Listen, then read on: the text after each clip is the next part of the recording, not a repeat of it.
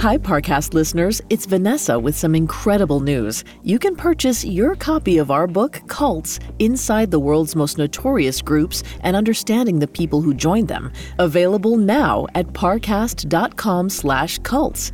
Cults is an expanded look at the people who led and followed the most radical groups in history, with an unflinching exploration into what happens when the most vulnerable recesses of the mind are twisted into the lowest forms of malevolence. Details not featured on our podcasts. We're so proud to bring you this fantastic compilation of stories, and we're forever grateful for your support. Without you, none of this would be possible, so thank you. Visit parcast.com/cults to order your copy of Cults, Inside the World's Most Notorious Groups and Understanding the People Who Joined Them. That's parcast.com/cults to order today. Due to the graphic nature of this murder case, listener discretion is advised. This episode includes dramatizations and discussions of gore, sex work, drug use, murder, and assault. We advise extreme caution for children under 13. In late November of 1980, Savannah, Georgia's upper crust watched their mailboxes. They all wanted the same thing, an invitation to Jim Williams' Christmas party. Williams' parties had been the highlight of Savannah's holiday season for years. The soirees were held in his mansion, a regal estate long known as Mercer House. The 50-year-old antiques dealer had stuffed the place with antique furniture and jeweled trinkets from the homes of czars, emperors, and dukes. It had 6 chandeliers, and when they were all lit, the entire house seemed to sparkle. The home and its parties were the ideal place to see and be seen. And best of all, it was exclusive. Jim Williams only invited a couple hundred of Savannah's wealthiest socialites and changed the guest list every year. So when the party rolled around in late December of 1980, every attendee felt like they won the lottery. The men dressed up in tuxedos, and the women brought out their best satin gowns. Waiters circulated with hors d'oeuvres, Regency-era portraits stared down from the walls, and Christmas music emanated from a grand piano. Mercer House felt like a palace, and Williams lorded over it with glee. The party raged on until the early morning. As the attendees filtered out, they not so subtly begged him to be invited back next year. But these guests didn't know that the party would have a very different feel to it in 1981, because within the next year, Mercer House would become a crime scene, and Jim Williams, their esteemed host, might become a murderer.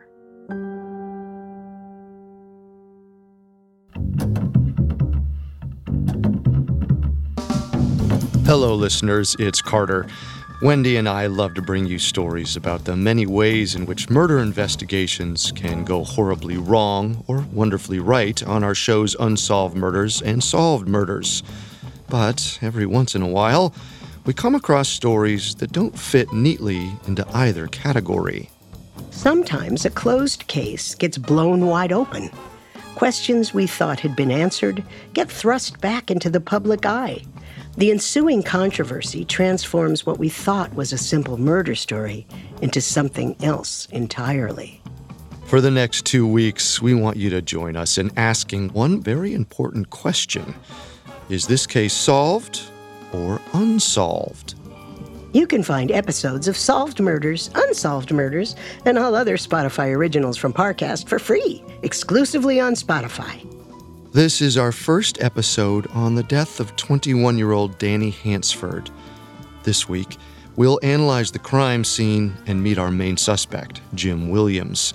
Next week, we'll cover the legal issues that muddled the case and give the official verdict a well-deserved second look. We have all that and more coming up. Stay with us. This episode is brought to you by Anytime Fitness. Forget dark alleys and cemeteries. For some, the gym is the scariest place of all. But it doesn't have to be. With a personalized plan and expert coaching, Anytime Fitness can help make the gym less frightening. Get more for your gym membership than machines. Get personalized support anytime, anywhere. Visit AnytimeFitness.com to try it for free today. Terms, conditions, and restrictions apply. See website for details. It feels like we're all being told to go on this diet, take that supplement. Ozempic will give you depression, but you know what'll cure that? Weed. Or you could try to balance your hormones. At Science Versus, we're like, what the is going on? Forget the crap online and listen to Science Versus. Just the facts. Oh, and a bunch of stupid jokes. What is a ghost's favorite fruit? Blueberries. That's Science VS. New season out on Spotify soon. I'm Tanya Mosley. In 1987, my sister Anita vanished without a trace. Decades later, thanks to DNA, we found her. But that's only the beginning of the story. She Has a Name is a new audio documentary that explores the search for redemption, confronting trauma, and healing in the face of unimaginable loss. Subscribe now to Truth Be Told presents She Has a Name, where every revelation brings us closer to the truth. The phone rang at the Savannah Police Department at 2:58 a.m. on May 2nd, 1981. There'd been a shooting at 429 Bull Street. A dispatcher radioed Corporal Michael Anderson and his partner, Patrolman M.A. White. Within 90 seconds, they arrived at the mansion. They immediately recognized it by its more common name, Mercer House. Confederate General Hugh Mercer started building the house in 1860, and it changed hands multiple times. An antique dealer named Jim Williams moved in 1969, restored it, and lived there ever since. Williams had rejuvenated multiple historic buildings around Savannah and made a fortune doing it. He was well respected and was often credited with bringing the city's downtown area back to life. But as Anderson and White got out of the patrol car, they might have felt a different pang of recognition. They'd responded to another call here only 1 month before. From what they remembered, it was another shooting. One of Williams' employees, a 21-year-old named Danny Hansford, entered the house around 2 a.m. and picked a fight. He smashed a few of Williams' antiques, then grabbed a pistol and squeezed out 2 rounds. Both of them went into the floor. Hansford stormed outside and fired at a streetlight. Williams called the police. When the officers arrived, they found Hansford in an upstairs bedroom pretending to be asleep. But there was blood on his arms, presumably from the wreckage downstairs. Anderson and White took Hansford to jail and forgot about the incident. Now, standing in front of Mercer House, the policemen might have had second thoughts. They knew Williams bailed Hansford out within a few hours of his arrest. Perhaps the 21-year-old struck again. For all they knew, Williams could be dead by now. The officers unlatched the iron gate and approached the mansion. A pair of Greek columns framed the heavy doors, which were hanging open. Though the lights were dim, they could see at least one chandelier sparkling in the foyer. And then a figure appeared at the front door. He was tall and slim, with hair that was going gray at the temples. A neatly trimmed mustache accentuated his narrow features. His dark eyes flitted from side to side before landing on Anderson and White. It seemed like the officers' worst fears had been averted. This was definitely Jim Williams. But before they could say hello, he said, quote, "I shot him. He's in the other room." Then he turned to lead the officers through the dark house. It looked like a museum, but clearly something went wrong. A grandfather clock was shattered in the hallway. A chair was knocked over nearby. But Williams didn't comment on the furniture. Instead, he led Anderson and White into his study. A young man was face down on the ground in a white t-shirt and jeans. Blood leaked out of his head and torso and soaked into the Turkish rug. One arm was tucked under his body, and the other was outstretched. His hand rested on a vintage revolver. It was the same person they'd arrested a few weeks before, Danny Hansford, and he was already dead. The officers secured the scene and called for backup. They escorted Williams into another room, and he sputtered out a quick explanation.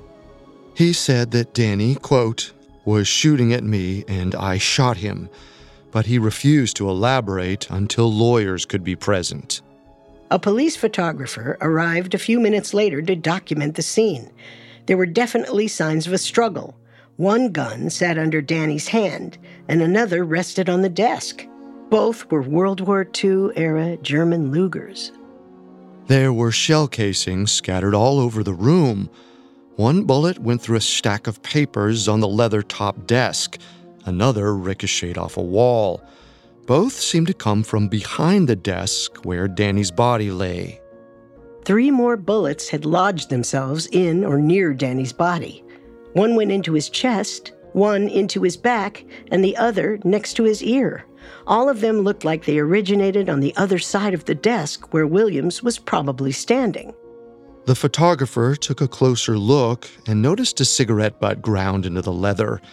It was on Danny's side, and on closer inspection, the cigarette didn't seem to be stuffed with nicotine. It smelled like cannabis. While the camera snapped away in the study, the homicide detectives arrived. The moment Detective Dwayne Everett Reagan stepped out of his car, he might have noticed something strange. 2 civilians stood gawking at the crime scene. Their names were Joe Goodman and Nancy Rushing. They said they were Jim Williams' friends. They'd arrived at the house just a few seconds after the first officers and seemed to already know about the shooting. Reagan asked what they were doing there. Goodman said that Williams called him that night, twice in fact. Goodman explained that he'd known Williams for years. The two of them were supposed to go on a business trip to Europe later that week. But around 2:05 that morning, Williams rang him up and said the trip was canceled. At first, this call didn't seem too out of the ordinary, but then Goodman mentioned an odd detail. There had been another voice on the line, Danny Hansford's. According to Goodman, Danny chimed in a few times to express his condolences. It sounded like he was sitting right next to Williams. Both of them seemed to be in good spirits.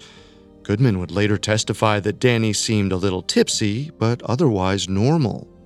That made it even more shocking when just 20 minutes later, Williams called again and said he'd shot Danny.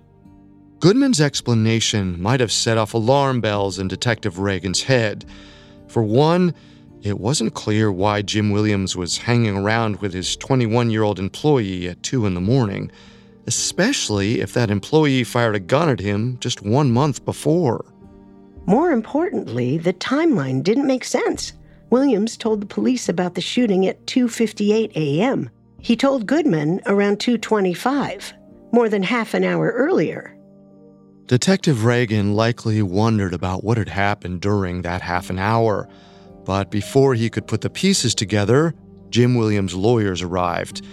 According to details that would emerge over the next hours and days, this is what Williams said happened that night. Williams knew that the investigators would ask about his relationship with Danny Hansford, so he addressed that first. Williams said he originally hired Danny to help with his antiques business, moving and refinishing furniture. The 50-year-old described Danny as a hot-headed, violent young man. He disappeared for weeks at a time and compulsively used drugs and alcohol. But over the course of 2 years, he gained Williams' trust and Williams expanded his role. By 1981, he'd become a general handyman and, more recently, a sort of live-in assistant. Williams struggled with chronically low blood sugar and said he was at risk of fainting. He was unmarried and worried about blacking out in an empty house. He needed someone around at all times, just in case. And Danny was just the man for the job. When Williams was feeling ill, Danny stayed the night and accompanied him around town. Williams trusted him, despite his frequent outbursts. He'd bailed Danny out of jail 9 times in just 10 months and still kept him on the payroll. Then Jim Williams explained how 21-year-old Danny ended up dead in his study. According to him, it all started when they went to a drive-in movie earlier that night. Williams would later tell the Georgia Gazette that he didn't care for the movie and decided to go home early. Danny settled in to play a video game. According to Williams, he was heavily inebriated by that point and quickly lost interest in the game. Danny started ranting about all of the people who disappointed him, starting with his mother. Then he jumped to his feet and smashed the controller. He was blind with rage, and it seemed like Williams might be the next target. The 21-year-old grabbed the older man's neck and threatened to choke him. Williams wriggled out of the chokehold and ran to his study.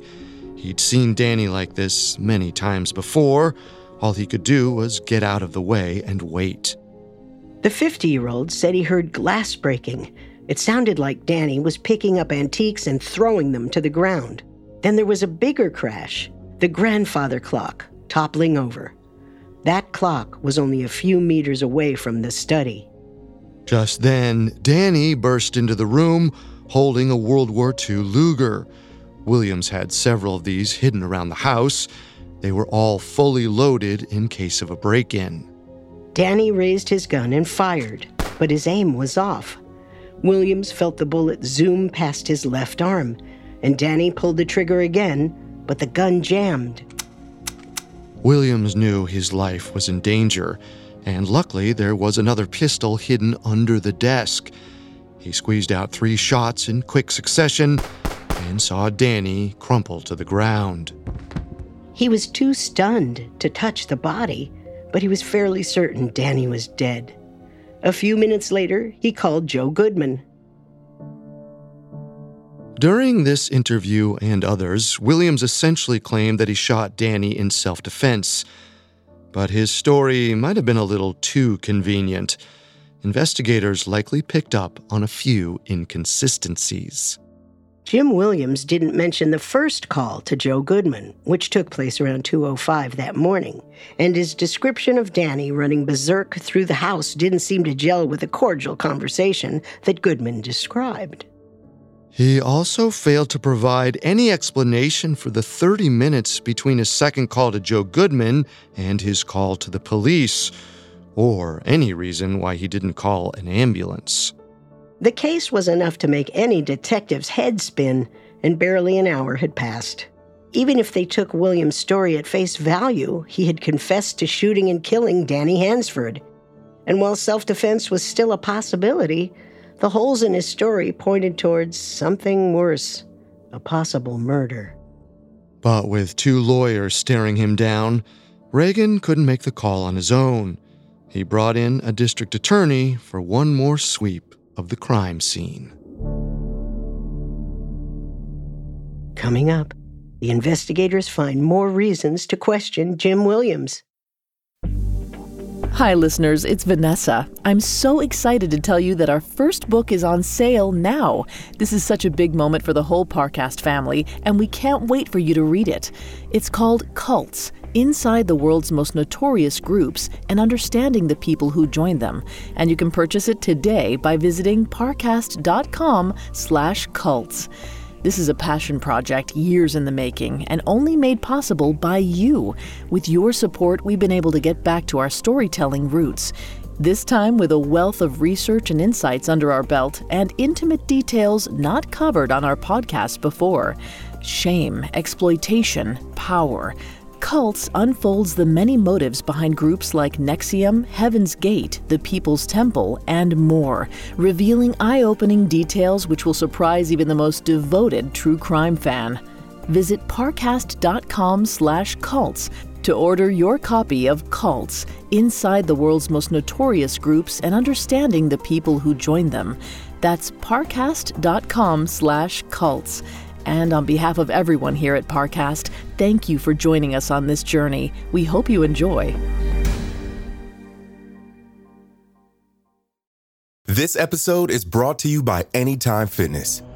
Forget dark alleys and cemeteries. For some, the gym is the scariest place of all. But it doesn't have to be.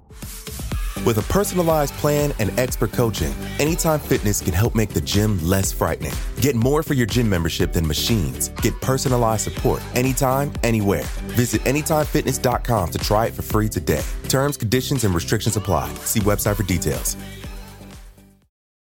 And now, back to our story. Depp Kirkland, the chief assistant district attorney, arrived at Mercer House a few minutes after 4 a.m. He described what he saw in a 2015 book about the case. According to Kirkland, Jim Williams' study was carefully guarded by police, and he was one of the only people allowed in. But the moment he set foot onto the crime scene, he knew that something had been tampered with. Danny Hansford's outstretched hand immediately caught his eye. The hand laid on top of the pistol, but the fingers weren't wrapped around the grip. Danny's thumb was pressed tight against his palm. It looked like he made a fist and then fanned his fingers out across the firearm, or had them pulled out for him. But that wasn't all. Danny was laying in a pool of blood that seemed to originate from a wound in his chest. There was blood on his hand, too, but it looked smeared, and the gun was perfectly clean. One would think that a blood-covered hand would result in a blood-covered pistol, but the smearing pattern of the blood made Kirkland think of a different possibility. Maybe Danny's hand was moved after the blood dried. Maybe Danny wasn't holding the gun in the first place. The chief assistant DA continued to search the area. He looked at Danny's lower body, which was partially covered by an upright chair. His legs snaked right between the chair legs, which seemed unnatural.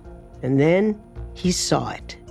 One of the chair's feet was on top of Danny's pants leg, pinning it down. Danny's pants couldn't have slipped under as he dropped dead. Someone must have moved the chair after Danny had been killed. Either it had been moved by the police or Jim Williams moved it deliberately. At this point, Kirkland was all but sure that Williams manipulated the crime scene.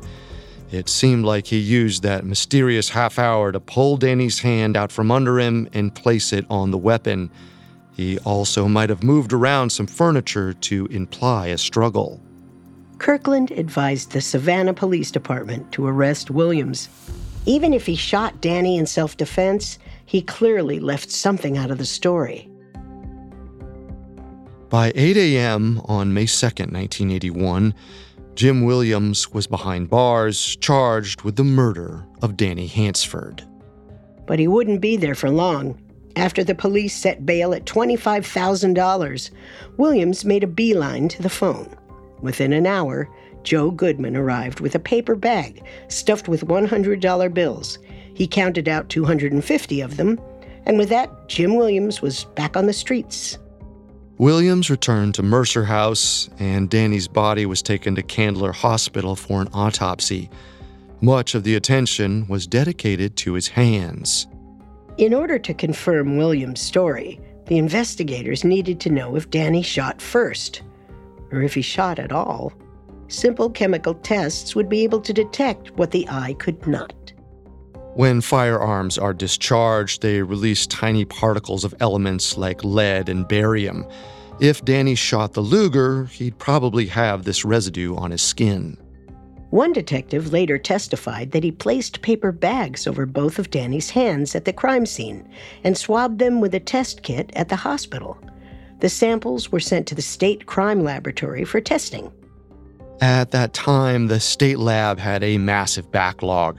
The investigators would need to wait more than a month to see the gunshot residue results, so the question remained open. Just a few days after Jim Williams got out of jail, he gave a long interview to a local newspaper. He gave his explanation of the shooting and also painted a more detailed portrait of his relationship with Danny Hansford. Williams recalled meeting Danny in 1979 when he showed up at Mercer House and asked for a job. He knew the boy needed help. Danny was only about 19 at the time, but had already experienced a lifetime of tragedy. Danny's father took his own life when he was only 7, and his mother struggled to care for him. He dropped out of school in 8th grade and was shuffled between orphanages and group homes throughout his adolescence. By the time Williams met him, he'd been sent to mental health facilities twice. But Jim Williams saw potential in Danny. Williams told the reporter that he was, quote, determined to save Danny from himself. So he gave Danny a job, taught him the ropes of the antique business, and in recent months even gave him a place to sleep. Williams didn't seem defensive about the shooting. If anything, he seemed disappointed that Danny gave into a violent impulse. The way Williams told it, he needed to kill Danny. Otherwise, it would have been his body on the floor. Obviously, this description was one-sided, and as the article made its way across the city, many readers wondered if Jim Williams was telling the truth. It was hard to believe that he tolerated Danny's behavior out of pure charity. But according to the Savannah rumor mill, Williams may have had a deeper, more lascivious motivation for keeping Danny around. Jim Williams' sexuality had been gossiped about for years. He'd been a bachelor his entire life, despite rubbing elbows with plenty of wealthy, available women. And it was an open secret that every year he held a second Christmas party just for men. These two facts led many to assume that Williams was gay. And when they heard about the shooting, they wondered if Williams was in a sexual or romantic relationship with Danny. In certain ways, this theory made more sense. It explained why Danny wasn't fired after the April incident and why Williams seemed to forgive him at every turn. It also brought up the possibility that the events of May 2nd were spurred by something more than a random outburst at a video game. Some kind of lover's quarrel could have made Danny grab the Luger and shoot at Williams, or vice versa. But all of this was pure speculation. While the investigators waited for the gunshot residue results, Williams continued to assert that his relationship with Danny was purely professional. He seemed completely confident in his own innocence and continued to run his business as usual. Just a few days after the shooting, he reminded the court that his European business trip was coming up. This was the same one he'd called Joe Goodman about right before the shooting. Apparently, he still wanted to go. He convinced the judge to let him leave the country, packed his bags, and headed out on May 5th, 1981. While Jim Williams flitted between auctions in London and Geneva, the case was stuck in a holding pattern. He eventually returned to Savannah, and then, in early June, some of the gunshot residue results came back. The investigators kept them tightly sealed.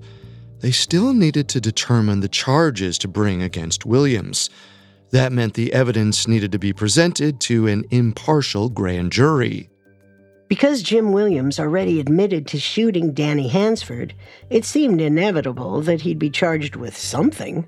The question was, what? If the evidence indicated that Williams shot in self-defense as he claimed, then they could charge him with manslaughter.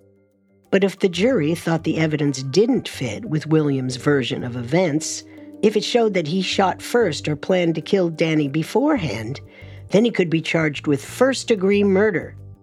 The district attorney, Spencer Lawton, went before the grand jury on June 12, 1981, in a secret session. The records were kept tightly sealed. We don't know exactly what happened. But we do know that Lawton presented all the evidence he had against Williams. This might have included photos of the crime scene, diagrams of the bullet paths, or the partially completed test results. And we know that after Lawton made his case, the jury didn't hesitate to come to a decision. They indicted Jim Williams for first-degree murder, the most severe charge possible. His trial was scheduled for January of 1982. If the charges shocked Jim Williams, he didn't show it. For the next 6 months, he remained almost unnervingly nonchalant. He went to Europe again and continued to buy and sell antiques from his home office. When the holiday season rolled around, Williams stuck with tradition and sent out 200 invitations to his legendary Christmas soiree. In the 1994 book, Midnight in the Garden of Good and Evil, author John Berendt says that Williams' lawyers encouraged him to throw the party. If he didn't, that could be interpreted as an admission of guilt. Naturally, a few guests declined. They probably thought it was in poor taste to go to an alleged murderer's home just 1 month before his trial began, but they were in the minority.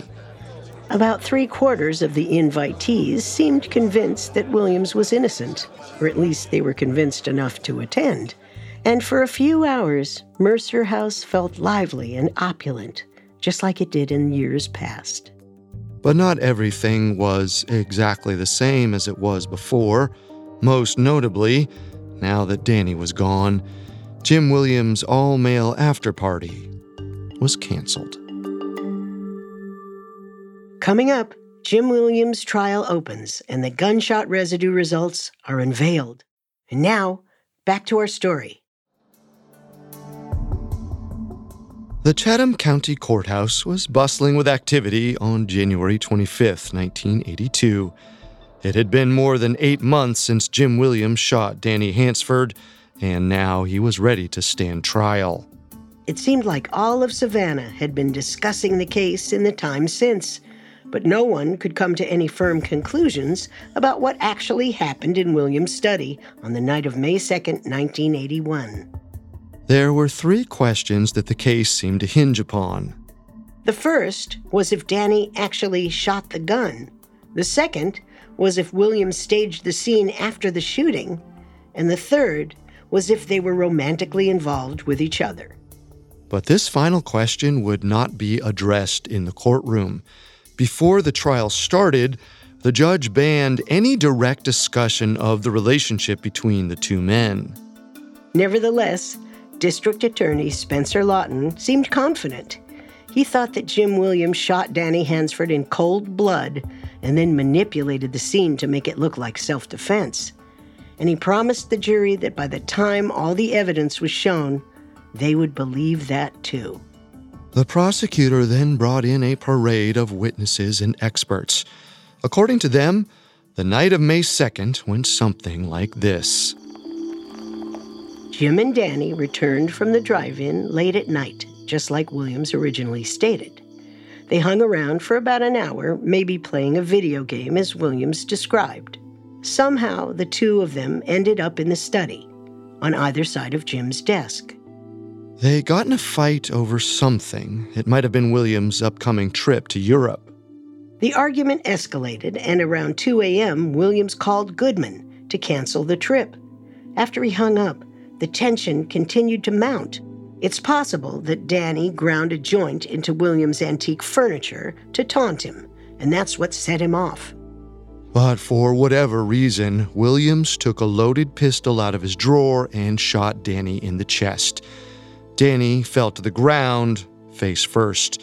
In the heat of the moment, Williams circled the desk and put 2 more shots into him, ensuring that he was dead. Then Williams put his Luger down on the desk and rushed to grab another one. He lined himself up behind the dead body and fired across the desk to make it look like Danny was shooting at him. One of these shots went into a stack of papers on the desk, and the other ricocheted into the wall. It looked like a madman was shooting at Williams, which is exactly what he wanted. After the shots were fired, Williams dealt with the body. He wiped any fingerprints off the second gun and placed it on the carpet. Both of Danny's arms were pinned under his body when he fell. Williams carefully pulled his right hand out and set it on top of the pistol. Then the 50-year-old ran around his house, smashing antiques and pushing over furniture. He wanted it to look like Danny was out of control, ransacking the place. At some point in this process, he called Joe Goodman, and about 30 minutes later, when the scene looked convincing enough, he finally called the police. The prosecution's theory sounded a bit far-fetched and completely at odds with the story Williams had been telling for months, but they had ample evidence to back it up. At the most basic level, they could prove that at least half an hour passed between Williams' call to Joe Goodman and his call to the police. That meant he had more than enough time to stage the scene. Then there were the bullet paths. Detective Dwayne Reagan explained that the shots from Danny's side of the room didn't line up with the position of his body. If Danny had shot the gun, he would have shot it while standing up, and the bullet paths would be positioned above his feet. Yet in reality, the gunshots seemed to come from an area above his head. It's highly improbable that Danny's body could have flipped around as he died. It seemed more likely that the actual shooter positioned himself at the wrong end of Danny's body while trying to frame him. This wasn't the only issue with the shots from Danny's side of the room. Reagan reminded the jury that one of them went into a stack of documents, which sent bits of paper flying. Then he pulled out a picture of Williams' gun, which was sitting on the desk when the police photographer arrived. There was a visible layer of paper fragments on it.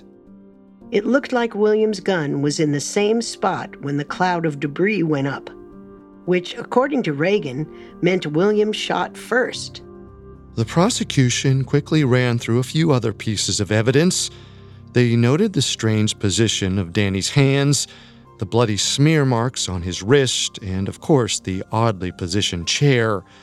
Multiple expert witnesses agreed that these were clear signs of contrivance. And then the district attorney called up the witnesses everyone had been waiting for. They were two representatives from the state crime lab, finally ready to reveal the results of Danny's gunshot residue tests. The chemist who performed the tests revealed that they came out negative. No gunshot residue had been detected on Danny's hands. And not only that, one of the chemist's colleagues did a control trial with the gun and ammunition that Danny allegedly used. According to him, the Luger emitted significantly more residue than an average gun. The director of the crime lab said that unless there was something wrong with the tests themselves, there was only one logical conclusion. Danny didn't fire the gun. The prosecution took 4 days to argue their case against Jim Williams. They presented clear and convincing evidence that Williams shot Danny in cold blood and then staged the crime scene. But Jim Williams had hired two of the most notorious and presumably most expensive lawyers in the South. They weren't about to go down without a fight. The defense tried to poke holes in the forensic evidence, but many of their arguments were fairly weak. In fact, many of the prosecution's key points, like the paper fragments, were never addressed. The real highlight of the defense's case came late in the trial, when Jim Williams himself stood up to testify. Williams more or less restated the story he told the officers and press in May, with a few additional details mixed in. First, he revealed that Joe Goodman wasn't originally going to accompany him on his trip to London in May of 1981. He actually planned to take Danny. But at some point in mid-April, Danny told Williams that he wanted to bring drugs on the plane. Williams didn't approve, so he removed Danny from the trip. He asked Goodman to take his place a few weeks before the shooting. Williams said that this change in plans ratcheted up the tension between the two men. On the night of May 2nd, Danny lashed out. Williams tried to calm Danny down by calling Goodman and canceling the Europe trip completely. But this tactic didn't work. Danny stormed out of the room and stomped through the house. The next thing Williams knew, there was a gun pointed at him. He told the jury that he still remembered the bullet whooshing past his right arm. District Attorney Lawton paused at this. Williams originally mentioned a bullet sailing by his left arm. He pointed this out in cross-examination and implied that Williams forgot this detail because his entire story was made up. Jim Williams remained silent, but Lawton charged forward, asking if he had any reason to want Danny dead. The antique dealer said no, he just wanted to help Danny. Lawton kept pressing. He probed for more details about what kind of work Danny was doing around the house. Williams reiterated that Danny helped in the furniture shop and watched over him when his health problems kicked in. Nothing more, nothing less. With that, Lawton called in a surprise witness. Danny's best friend, 22-year-old George Hill. The DA asked him to describe the relationship between Williams and Danny. According to Hill, it was far from the supportive mentorship Williams described. Hill said that Danny Hansford was actually a part-time sex worker, and Williams was his highest-paying client. The courtroom went silent, but after a few seconds, Hill continued. He said that Danny saw their relationship as purely transactional, but Williams didn't agree. This tension came to a head right before the shooting. Hill went on to explain that Danny had a steady girlfriend. At one point, Williams tried to bribe him to break up with her. He gave Danny an expensive necklace in exchange for never seeing the woman again. Danny didn't listen. He took the necklace and promptly gave it to his girlfriend. Then he brought her over to Mercer House to show Williams just to spite him. Hill remembered that Williams blew up at Danny and told him to leave the property. All of this happened 2 days before Danny died. The defense popped up to cross-examine George Hill. He pointed out that Hill had a criminal record himself. He also found it suspicious that the young man didn't tell his story to the police right after Danny died, and wondered if he'd been coached by the prosecution. As it turned out, Jim Williams' lawyers actually tried to block Hill's testimony from the beginning.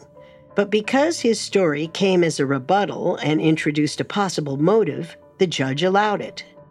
And the damage was done.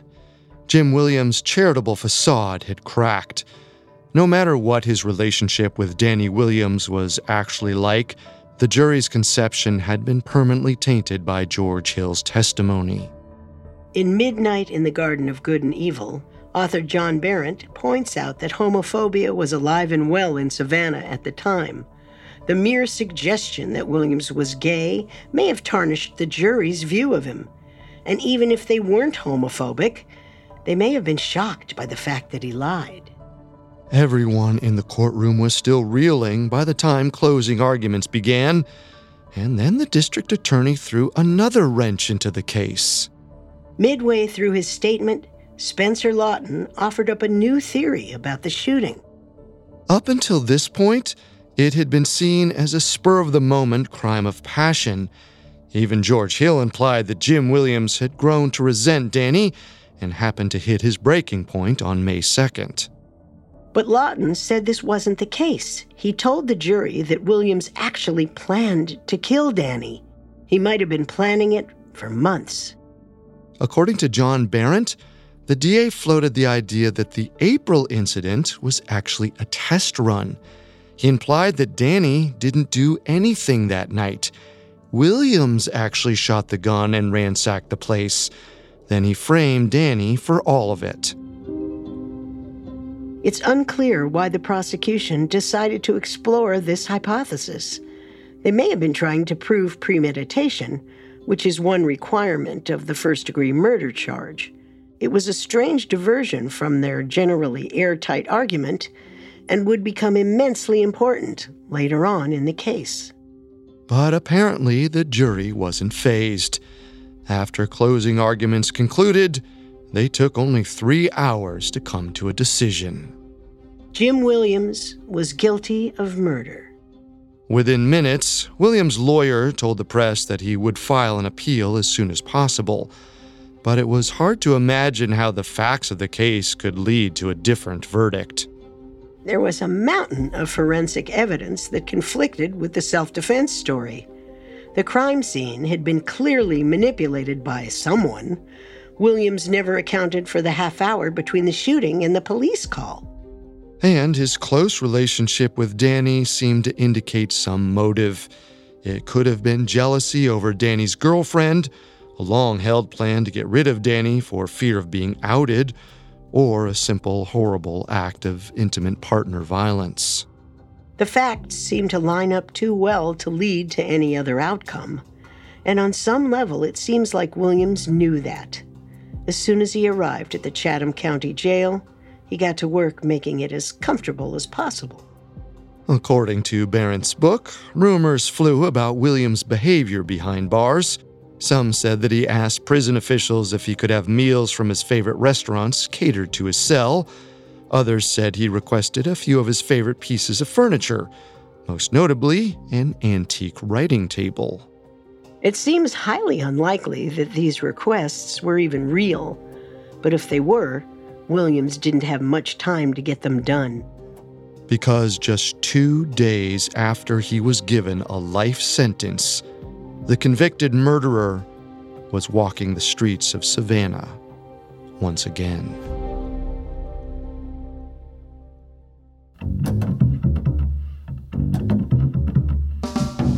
Thanks again for tuning into our Solved or Unsolved crossover special. Next week, we'll explore how Jim Williams got out of prison and reconsider if the jury's verdict was truly fair. For more information on the death of Danny Hansford, amongst the many sources we used, we found 2 books extremely helpful to our research. These were Midnight in the Garden of Good and Evil by John Barrett and Lawyer Games: After Midnight in the Garden of Good and Evil by Depp Kirkland. You can find all episodes of Solved Murders, Unsolved Murders, and all other Spotify originals from Parcast for free on Spotify. We'll see you next time. If we live till next time. Unsolved Murders is a Spotify original from Parcast. Executive producers include Max and Ron Cutler. Sound design by Michael Langsner, with production assistance by Ron Shapiro, Nick Johnson, Trent Williamson, and Carly Madden. This episode of Unsolved Murders was written by Kylie Harrington, edited by Giles Hofseth, fact-checked by Claire Cronin, researched by Mickey Taylor, and produced by Freddie Beckley. Unsolved Murders stars Wendy McKenzie and Carter Roy.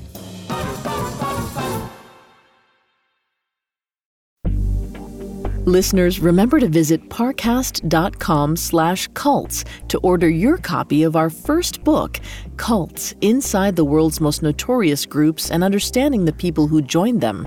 It's on sale today, and I can't wait for you to dive in. NXIVM, the Branch Davidians, Heaven's Gate, and more. Cults takes you beyond the headlines for an intimate look at the sordid beginnings and deadly ends of the most radical groups in history. Details never heard on our show before. If you love our cult series or any of our true crime podcasts, this book is for you. Without your loyalty and support, none of this would be possible, so we truly hope you enjoy. Visit parcast.com/cults to order your copy of Cults: Inside the World's Most Notorious Groups and Understanding the People Who Joined Them. It's on sale and ready to read right now. Order today at parcast.com/cults.